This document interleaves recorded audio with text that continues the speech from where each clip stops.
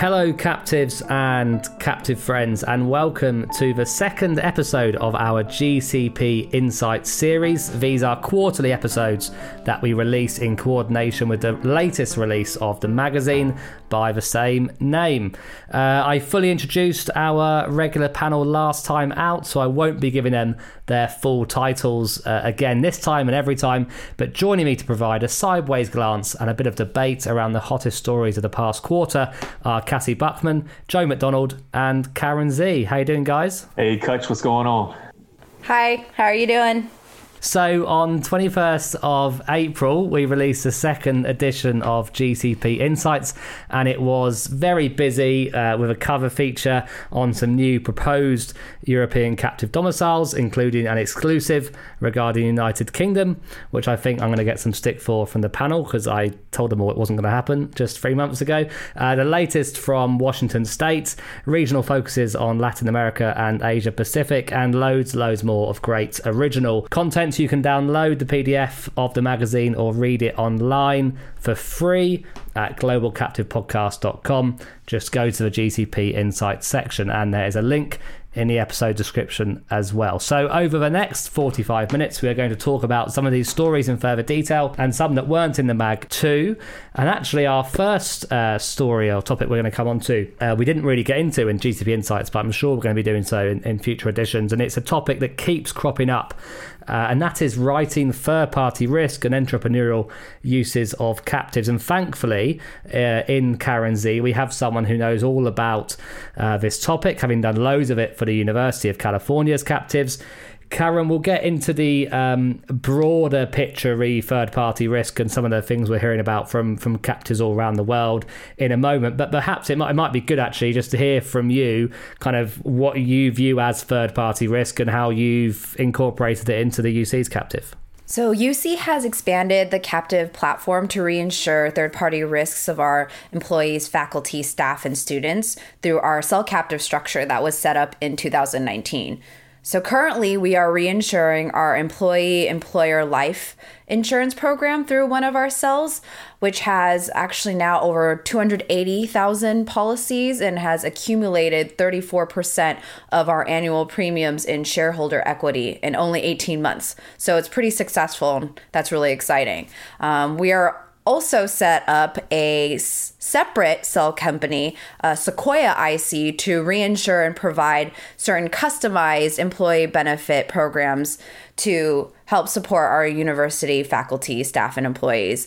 And this UC Plus program that we call it, the platform, actually provides over 35,000 policies to our employees and protects against out-of-pocket expenses due to accidents, critical illness, and hospitalization.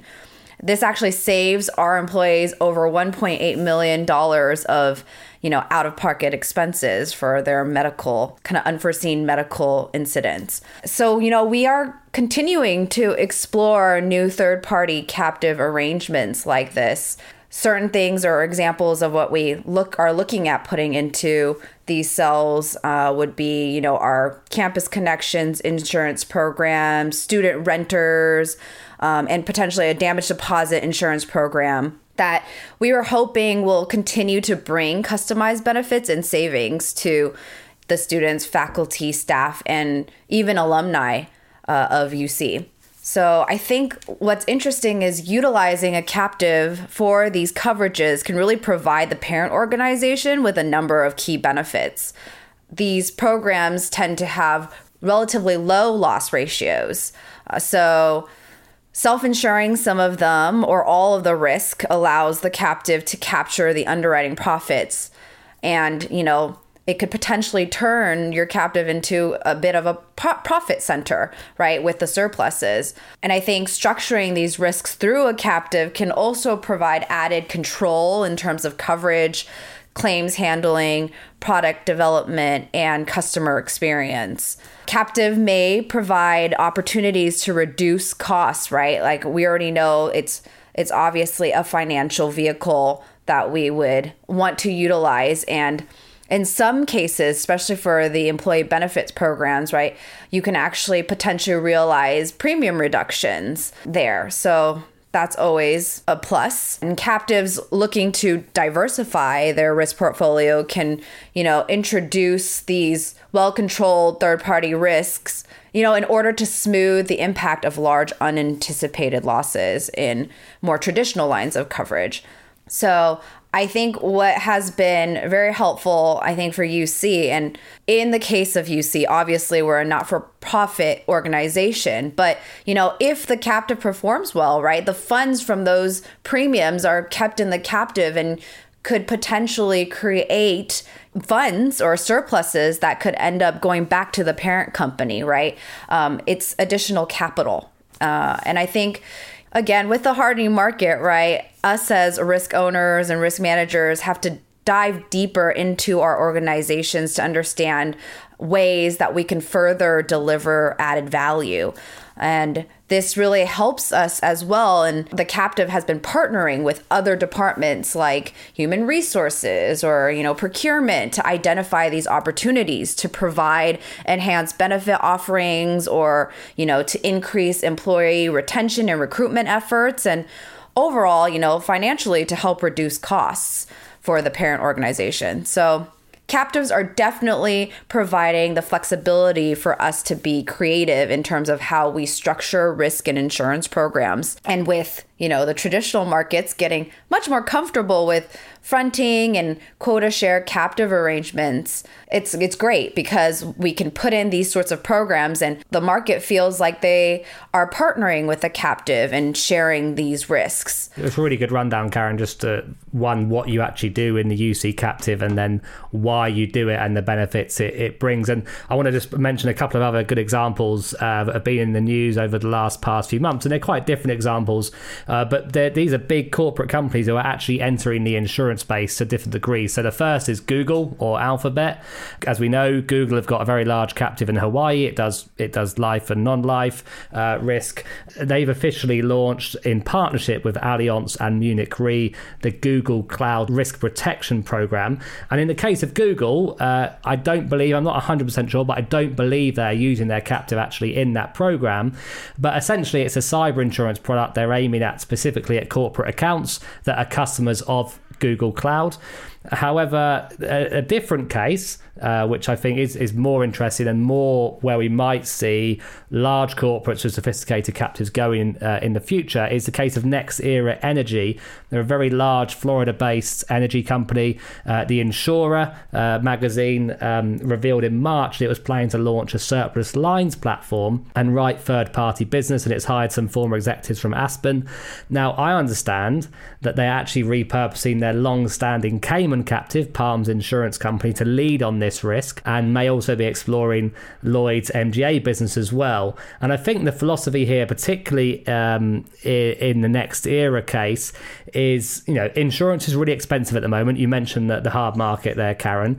In the case of NextEra, they have an insurance company, which I presume is very well capitalized and has built up a large surplus over time.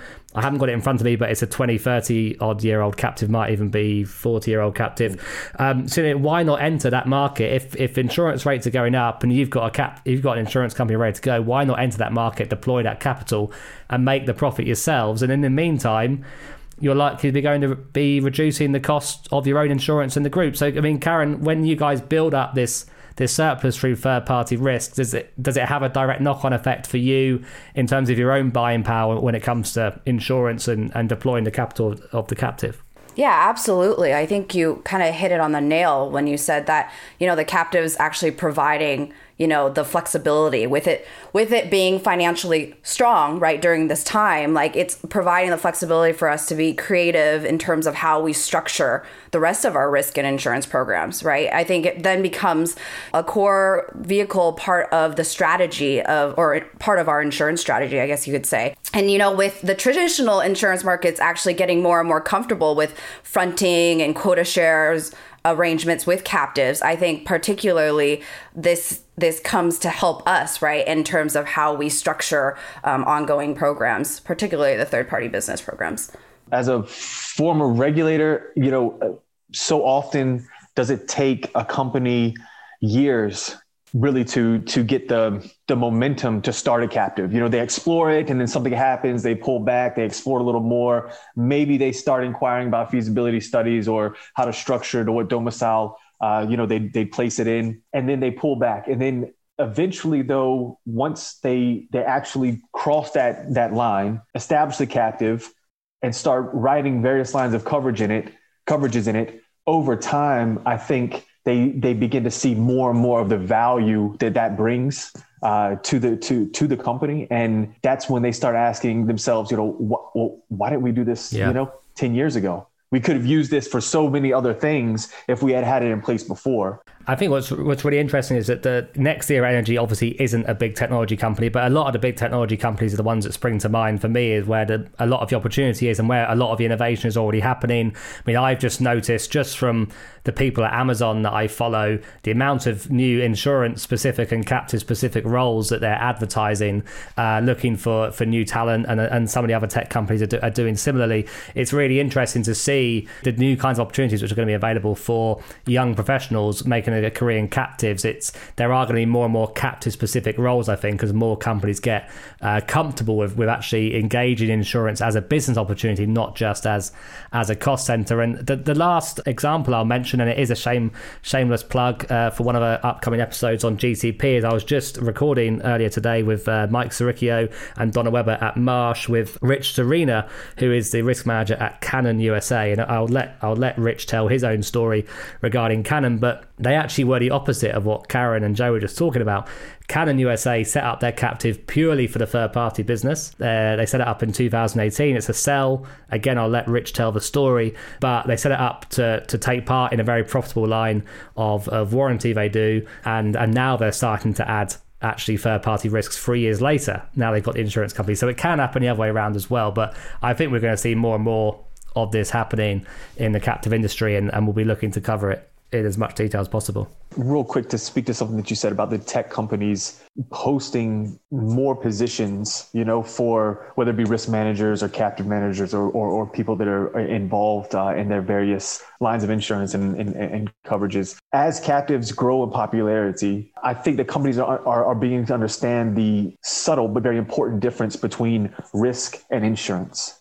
And I think when a company sees, oh, this is our insurance, this is what we need, these are our, this is what our risk might be, and let's just finance it, put it, in the commercial market and be done with it and lay it off. However, I think once the concept of risk comes in and saying, wait a minute, we own this risk, we own the data behind this risk, and we understand this risk, and wait a minute, why would we not want to control this risk more? So how do we finance it and manage it in a more sophisticated and complex way that really is going to benefit us? When the focus turns to risk as opposed to insurance, I think it becomes more attractive to companies, quite frankly.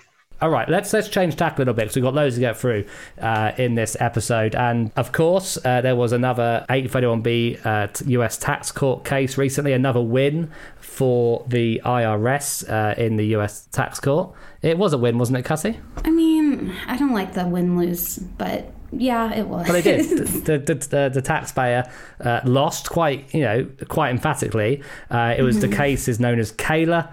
Cassie, so can you just let us know a couple of the key facts on this case? And we talked a little bit about the whole environment surrounding 831Bs in the last episode, so I don't want to go through that whole debate again, but it'd be good to hear what some of the kind of key facts were in relation to this case.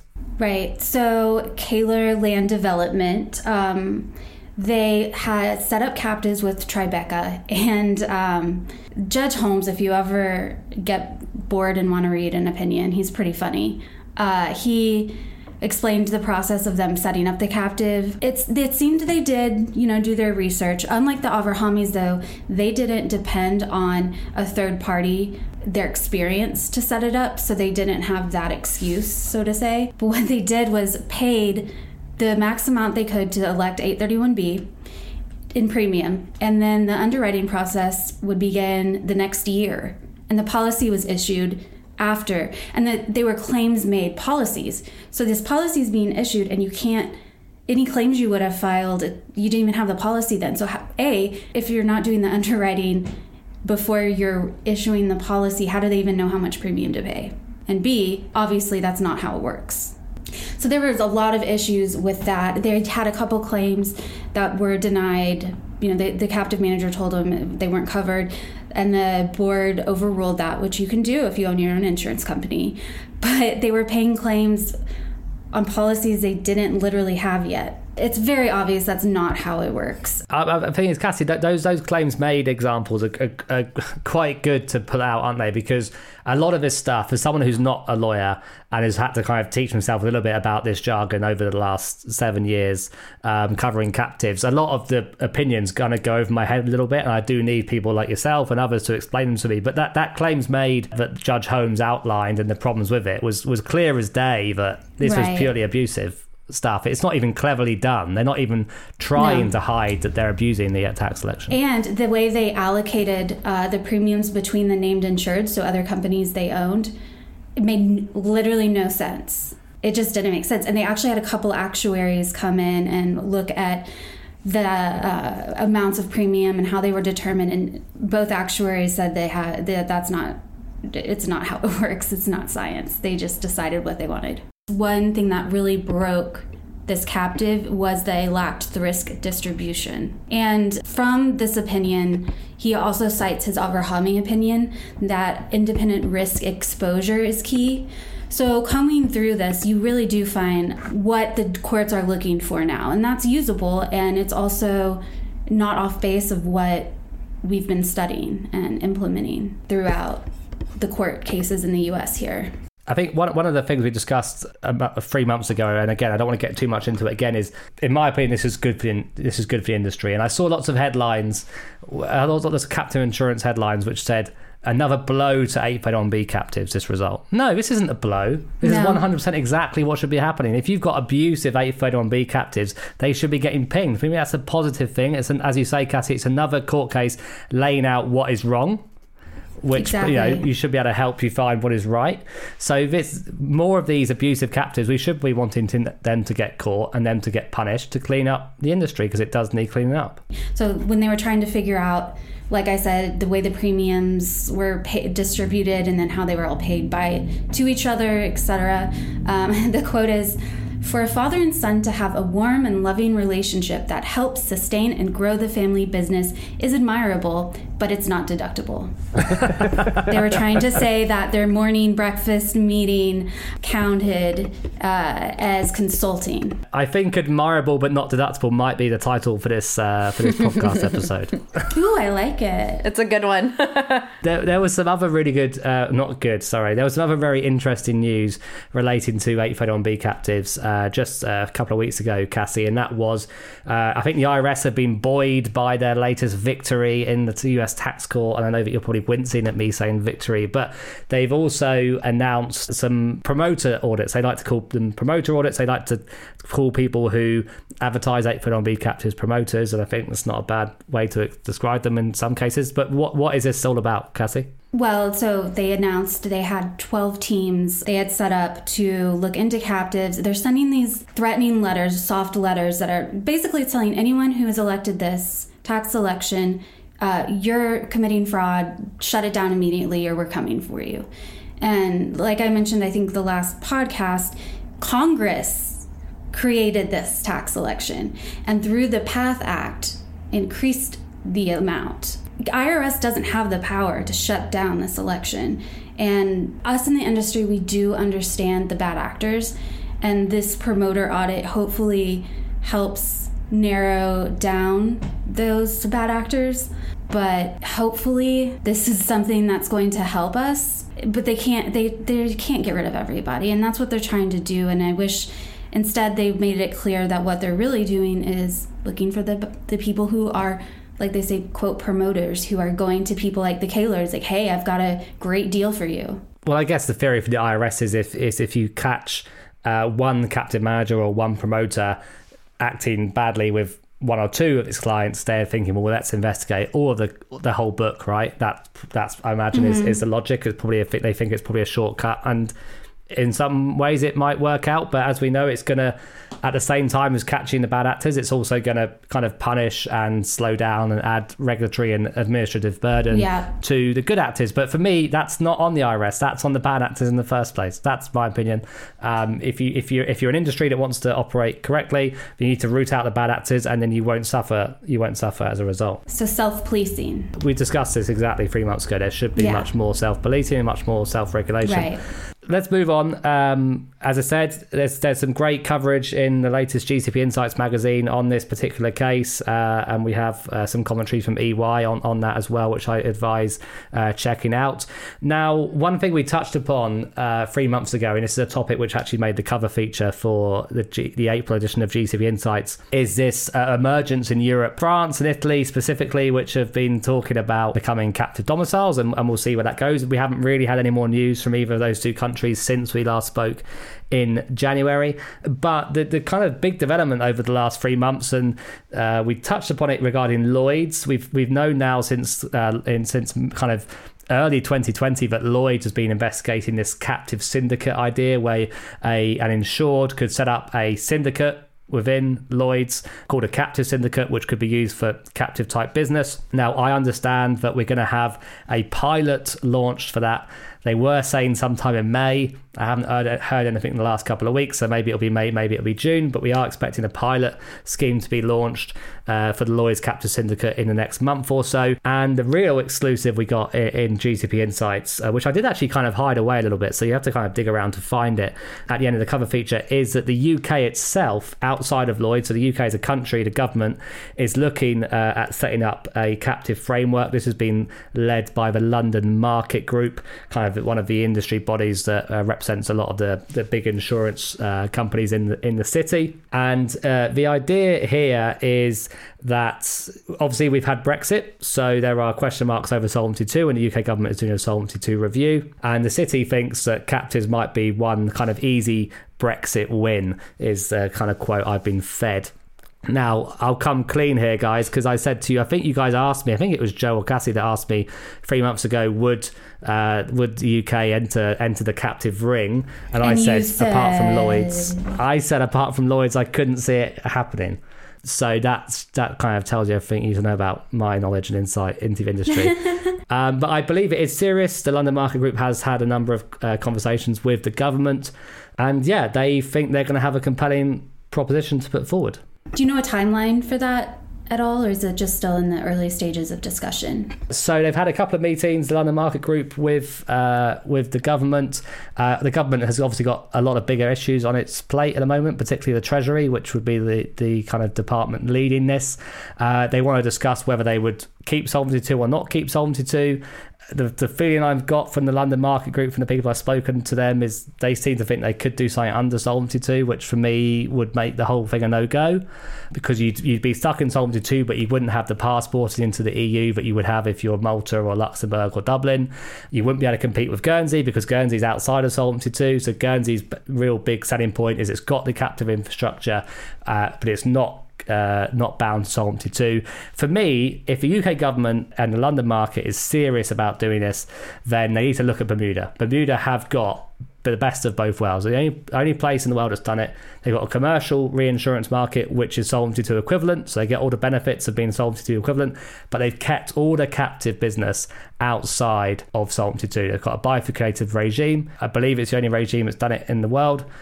The UK needs to use Bermuda as the precedent, and that's what they need to be achieving. If they do that, it's got a chance. Otherwise, I think the Lloyd's proposition will get ahead of the UK government proposition. Yeah, I actually think the Lloyd's, from what I heard in my last meeting with, for the council, it's interesting because they definitely are going to test the pilot.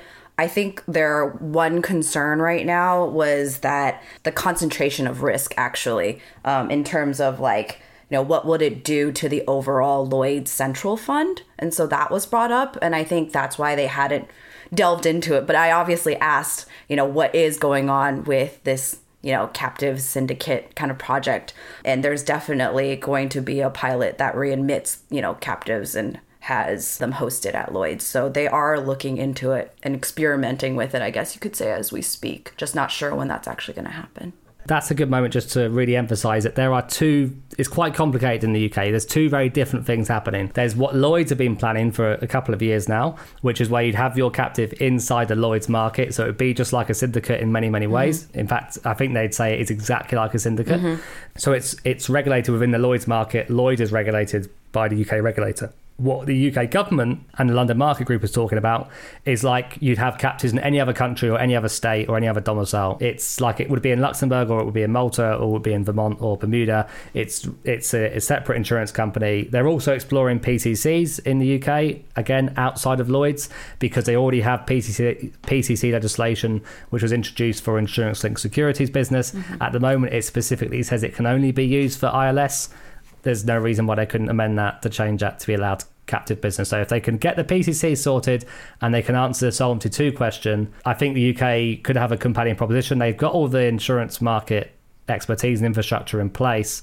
If it's a Solvency II domicile, I don't think it's really got a chance of competing. What interests me in this further, I should say, is that we're seeing a non-regulatory entity, a market, obviously, in this case, becoming essentially a captive domicile. And if this is possible, I wonder what the further ramifications of this will be. You know, how does this open it up for others? Normally, obviously, it's the regulators are a government entity, or the domicile, I should say, is a government entity, as the UK is trying to do. But in this case, it's unique in that fashion, and I think it's creative and interesting, and I want to see how it plays out. And wasn't it unique to even start insurance? Yeah, and Lloyds, and the whole Lloyds, the way the Lloyds market. Maybe they're onto something. Well, I mean, Lloyds itself is a relatively unique structure. I mean, I'm not an expert on the wider Lloyds issues, but I'm struggling to think of another. I'm sure someone will email in and say, Richard, there's loads of them. But let's just remember, Lloyds is regulated. This isn't an unregulated captive structure. Lloyds is regulated, and then Lloyds takes care of the syndicates, and in this case, captive syndicates. But let's watch this space. We'll find out in 3 more months' time that I've got it all wrong again, and there'll be a third version of, and maybe Edinburgh will be the latest captive domicile from the UK. All right. So, lastly, on this GCP Insights is we're going to come. I've saved this for last because we did talk about it again quite a bit 3 months ago, and that is Washington State. And it's got a little bit quiet in the last week or so. A couple of weeks ago, the state legislature did actually pass the legislation that Commissioner Kreidler had put forward, introducing this new 2% self-procurement tax on Washington state-owned captives insuring risk in Washington state. Recommended listening for you is a GCP short recently on self-procurement taxes we did with EY, so do check that one out. But Joe, you're kind of our Washington state correspondent on this, so where are we up to, and what is kind of the key discussion points you think there are here? As it stands, we anticipate that Governor Jay Inslee will sign Senate Bill 5315 into law any day now, and without any further hurdles. I know listeners of the podcast and readers of GCP Insights, I'm sure, are by now aware of the history of self-procurement taxes in the U.S., the main court cases that have guided and influenced the application of these taxes, and how various other states have implemented or enforced or not enforced, as the case may be, these taxes. EY did an exceptional, piece on this. And from a larger self-procurement tax perspective, this issue is not a new one to the industry whatsoever. The Todd Shipyards case, as was referenced in the EY piece, was decided in the early 60s.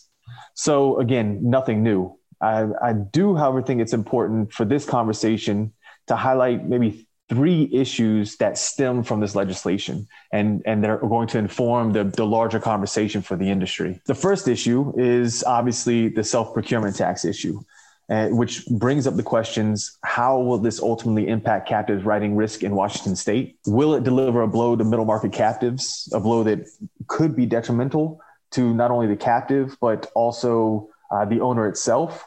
This bill, I think, originally was touted as a compromise by, saying, oh, it's the industry and regulators working together. But in what way does this benefit captives writing risk in Washington state? So those questions arise from that first issue. The second issue, and arguably the larger one, is this a form of double regulation? captives licensed and regulated elsewhere are required by this bill to register, quote unquote, in Washington. What will this registration entail? How invasive will it be? And once registered, what kind of authority does it give Washington regulators over the captives?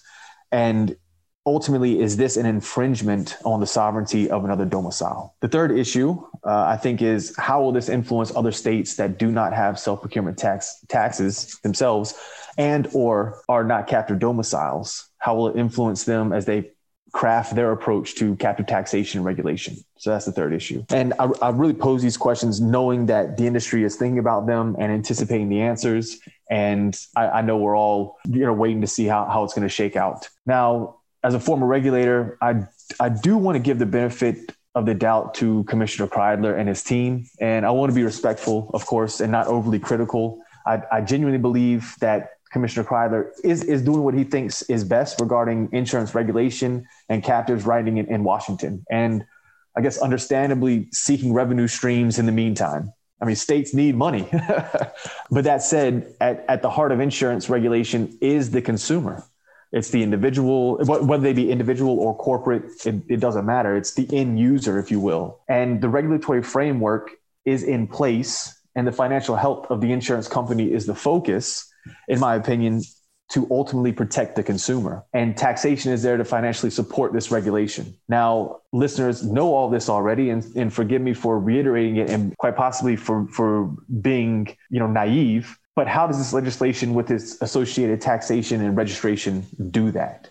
I don't know. Yeah, so the point you made about the double regulation, the thing which was interesting about 3 to 6 months ago when this legislation was first posed and was first being discussed, there's a big explosion of anger from the captive industry about this double regulation question. And I completely got it and I understood what they're talking about and I agreed with most of it. But also part of me was also like, yeah, maybe it's not such a big deal. Like maybe it won't turn out to be so bad. Maybe it's just literally signing a form once a year. And yeah, I understand why people get upset by that and it sets a bad precedent. I can see Cassie putting faces at me and I do understand that there is legal issues with it, but I did think, well, maybe it won't be such a big deal. But if you read what Stephen Beagley says, who's kind of the expert locally in Washington State, he says in the magazine, he says, no, I expect this to be quite a burdensome process. I expect there to be quite a lot of back and forth between the captive or the captive's representative and the regulator. He cited another example that the commissioner put in place in a completely different area a few years ago, which has become quite a burdensome problem for those concerned in that case. And he says it will probably be quite a lot of work to meet once you start registering as an insurer in Washington State, it's going to bring increasing the amounts of administration, which is what everyone was scared of in the first place. And Rich Smith obviously has his own interests in Vermont and again spoke in the GCP Insights representing VCIA. And that's the part that he's most worried about, because the 2% tax is actually kind of par for the course for what most states charge self-procurement tax. They don't all administer it properly, they don't all chase it properly, but it's about right. It's kind of middle of the road.